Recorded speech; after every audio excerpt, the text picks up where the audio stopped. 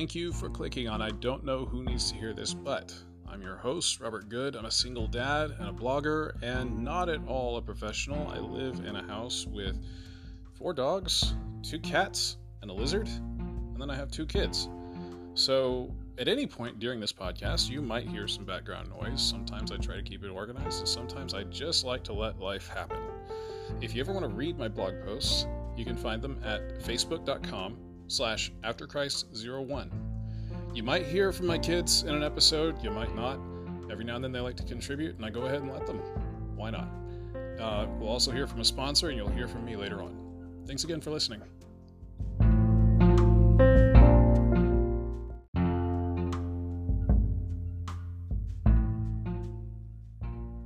So Cademan was not able to record a podcast segment this week, but here I am. This week I have been practicing more Cherokee since I started live instruction classes. I mean, I practice every night anyway, but I've got a lot of new stuff to go over because I was able to ask some questions and make a few notes here and there, and I'm excited. The first class happened this past Monday, and I'm going to be in a class tomorrow. I mean, they are online, but live instructor, it's easier to ask about specific things that confuse me about the language.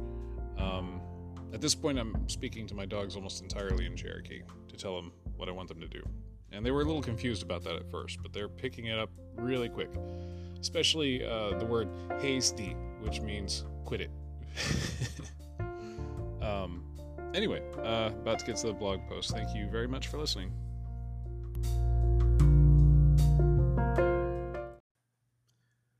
I watched a Tasmanian tiger today. Not in person, of course. Unfortunately, that's impossible anymore. If you didn't know, the Tasmanian tiger was declared extinct on the 7th of September, 1936. I watched old footage of Benjamin, the last known Tasmanian tiger, or thylacine, in his enclosure in a zoo. I wondered as I watched if he knew exactly how alone he was there. It wasn't like the video we often see these days of animals playing with their handlers or with balls, or like the videos some zoos were posting during pandemic lockdowns of various animals taking tours of their facilities. Benjamin was alone in his enclosure. There was no bedding that I could see. He would pace occasionally, scratch himself. Sometimes he would lay down and nap. He looked anxious to me. It's hard to explain, but if I saw one of my dogs or any animal I was working with behaving like Benjamin did, I would try to calm him. There didn't appear to be anyone there to calm Benjamin. Sometime after the video was taken, Benjamin, the last known thylacine, died of exposure. That was just 2 months after thylacines were granted protected status.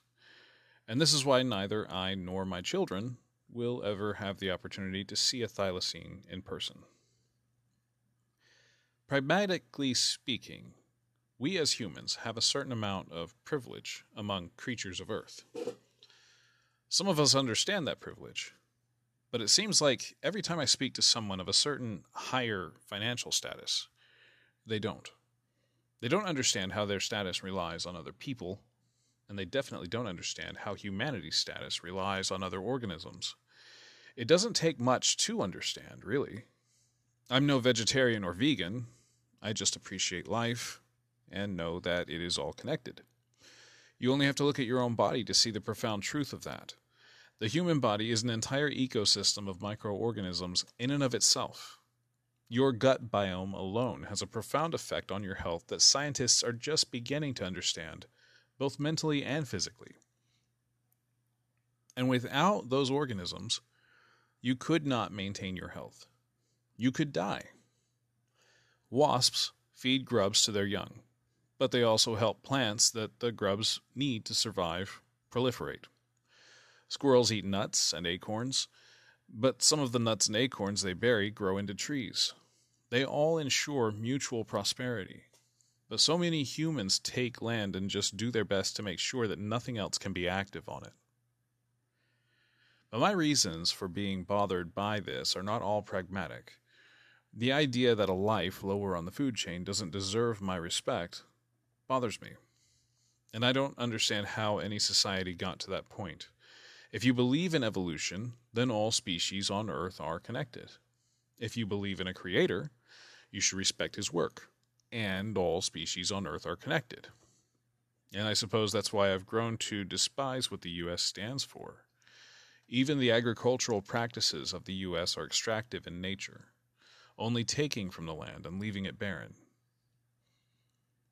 All I'm saying is that until you value the least of these, you can't actually value any life.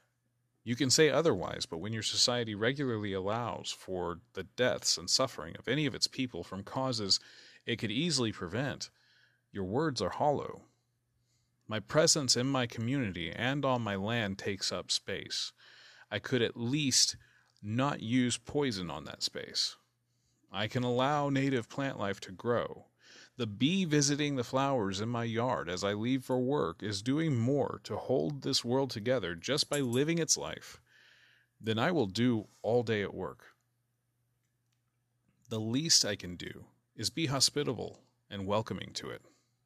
It's not asking that much for you to stop mowing down everything plant that doesn't look entirely uniform in your yard, or to just let an animal live. Every time an animal becomes extinct, humans are one step closer to extinction. Their prosperity is our prosperity. Their value is our value. Be mindful of your neighbors, all of them, whether they walk on 2 feet and drive cars, or crawl on 4 legs or fly on wings. We're all connected. Thank you for listening.